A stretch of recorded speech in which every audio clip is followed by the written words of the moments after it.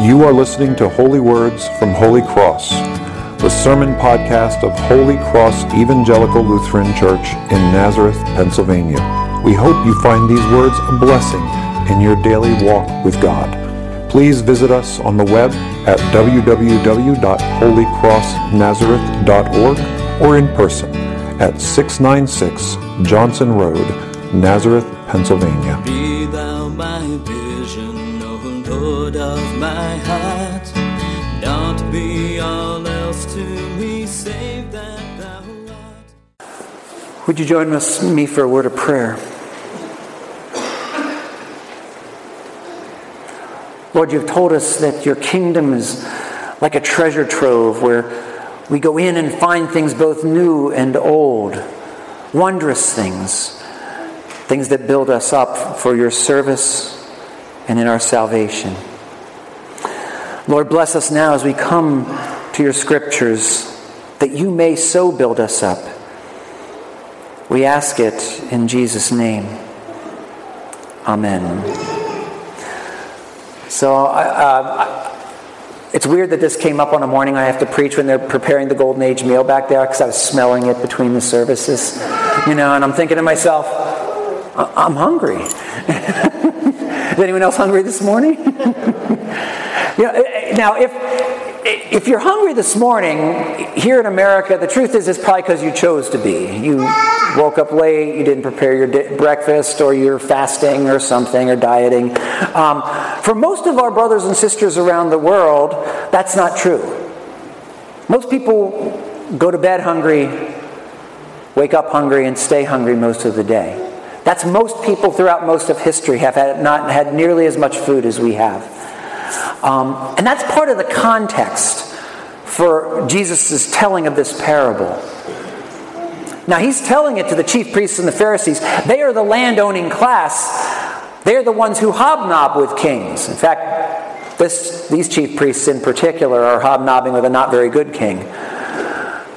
But those who in the crowd who are around listening, they're thinking, yeah, I understand the way this works. Context is everything. And a lot of what I'm going to help you do to understand Jesus' parable today is explain to you the context, explain to you the way a wedding ceremony or a marriage happened in Jesus' day. Part of what happened is that it was a big blowout. I know weddings are expensive today, but imagine having a wedding reception that lasted for a week. Dads, if you have daughters. Imagine that. That's what a wedding was. And this was for poor people. It was a big deal when you were having a wedding. And no less so for a king. The king is preparing a wedding feast for his son, and the first thing you do is, there's actually not one invitation, there's two that go out. Okay, so this is kind of like the save the date things that people send out now, right? You get one of those, and then it's not the real wedding invitation, right? That's the save the date. This is like it worked. The king would send out, or whoever's holding the wedding ceremony would send out messages and say, hey, are you coming? Because they need to know how much food to prepare. So you get that first invitation. We join the parable, and that invitation has already gone out. Everyone hearing this would have understood this. And now the king has prepared everything. He's taken his choicest animals and made them the food for the feast. Everything is ready to roll. He's poured his riches into that table. And he says, hey, remember you said you were coming? Time to go. Let's roll. And what the responses he gets is like, business is really, really hopping right now. I don't think I can get away. Or, I've just got so much going on around the house. The wash needs to be done, and I've just got all this stuff. Or worse, there's a group who are offended. They're offended that the king thinks they owe him a response. They said they were coming, but now that he invites them, they're like, you don't have a right to think we should be there. We'll kill the messengers who brought the message. We'll beat them and scorn them, and some of them we'll kill. Now this landowning class, these chief priests and these scribes, so far would have been saying, yeah, good for the king. And even if they thought about it and started to realize who Jesus was talking about, they might have still been okay with it. Because remember, they're living after the Babylonian captivity. Solomon's temple has already been destroyed and carried off. They're probably thinking about, yeah, those sinners back there, God, they deserved it. Not like us. We're good. So the parable goes on.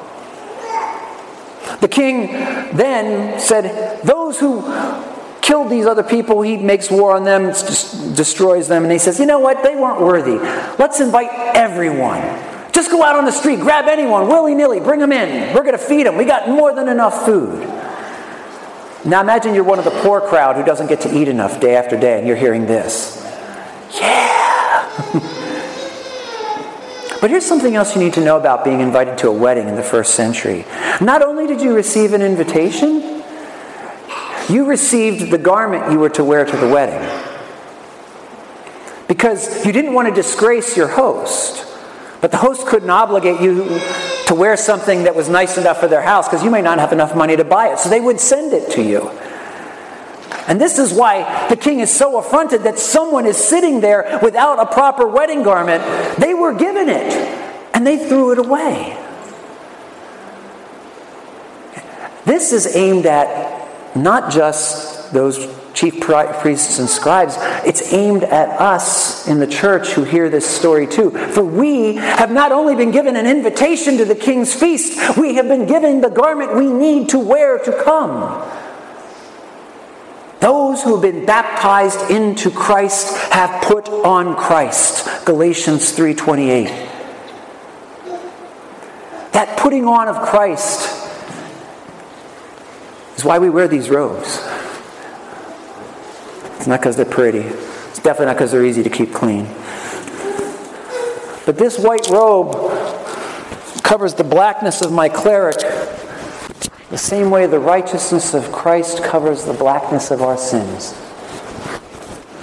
That as we come to the King's table, baptized in Christ, we are covered with the righteousness of the King himself. And so we approach, not, as we say on our Wednesday night service, not with the righteousness of our own, but with the righteousness given to us as a gift. It's a gift. The invitation to the feast is a gift. The feast itself is a gift. The garment we receive to come into the King's presence is a gift. It's all grace. We are saved by grace alone. And the only thing we need do to enjoy the riches of the King's banquet is not throw away the gift we've been given. We have free will. Once we've been baptized, we have the ability to throw away the gift we've been given. But why? Think on what that gift means. The banquet we're being invited to is not just food forever. Much as that sounds good, especially if they're serving lobster. For me, my wife doesn't eat sea insects.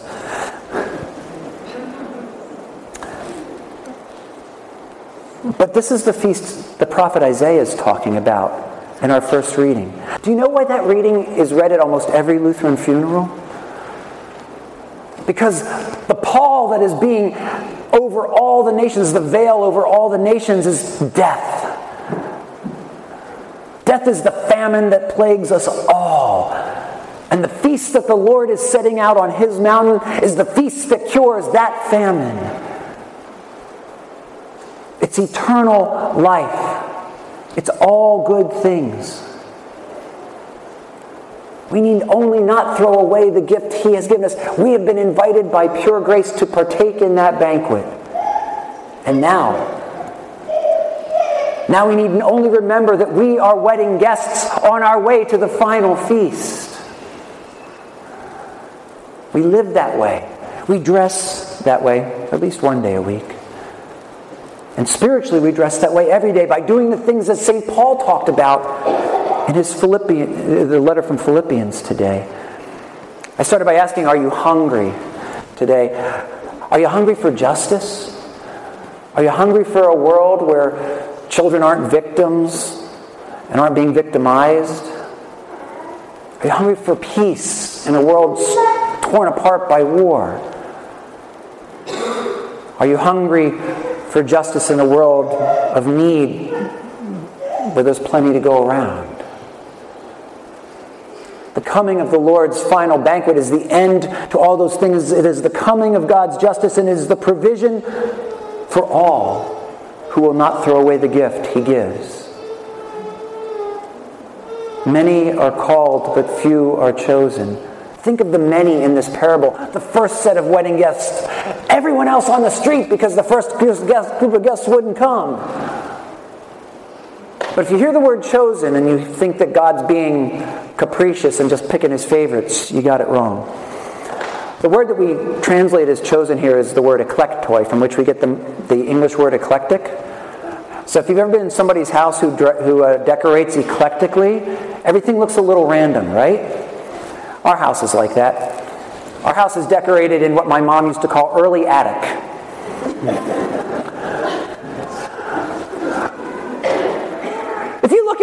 If you go from room to room in our house and you look around, everything looks a little random. That doesn't match this, and why is that put there? And it's never going to make it onto HGTV. It's never going to. No designer would be pleased with this room. But here's what I can tell you. I can tell you the story behind every piece of furniture in my house. I can tell you the china cabinet that my wife refinished so it wouldn't get thrown away. I can tell you about the dining table, the $2,000 dining table we got for $200 because it was unfinished and I needed to finish it. I can tell you about the coffee table that still has a ring where my mom's plant ate a hole in the top of it and I haven't been able to get it to go away. These things were chosen for our house because they each have a story. The choosing that Jesus speaks of here is God choosing those who have not thrown away the gift He has given. All is His grace. All we need to do is not throw away His gift. And to live like we're on our way to the wedding feast is how we don't throw that gift away. We do what St. Paul said. We think on the things that are good and pure and commendable. And when you do that, when you imitate Paul as he imitated Christ, you're going to have that peace that passes all understanding. You're going to know how to deal easily with having much or having little. When things are good or things are bad. Because you know the feast to which you're going. And if you know where you're going, it doesn't matter how rocky the road you're walking to get there. This is God's gift to us in Christ. Let us pray. Gracious God, you set that wedding banquet for your Son, and you send your Son because you so love the world to bring us in. By His cross, He opens the door for us of salvation and destroys death. By His rising and ascension, He sits at the table waiting for us to come. He lives in our hearts to draw us towards Himself, and as we journey, He provides for us a feast at His table and through your word. Bless us, Lord, to treasure all the good gifts you have given us, that we might never throw them away, till finally we sit at your table at a wedding feast that has no end, and proclaim you God and celebrate with you. We ask it in Jesus' name. Amen. Be thou my vision, O Lord of my heart. Not be all else to me, save that thou art. Be thou my best start in the day and the night. Waking or sleeping, thy presence my light.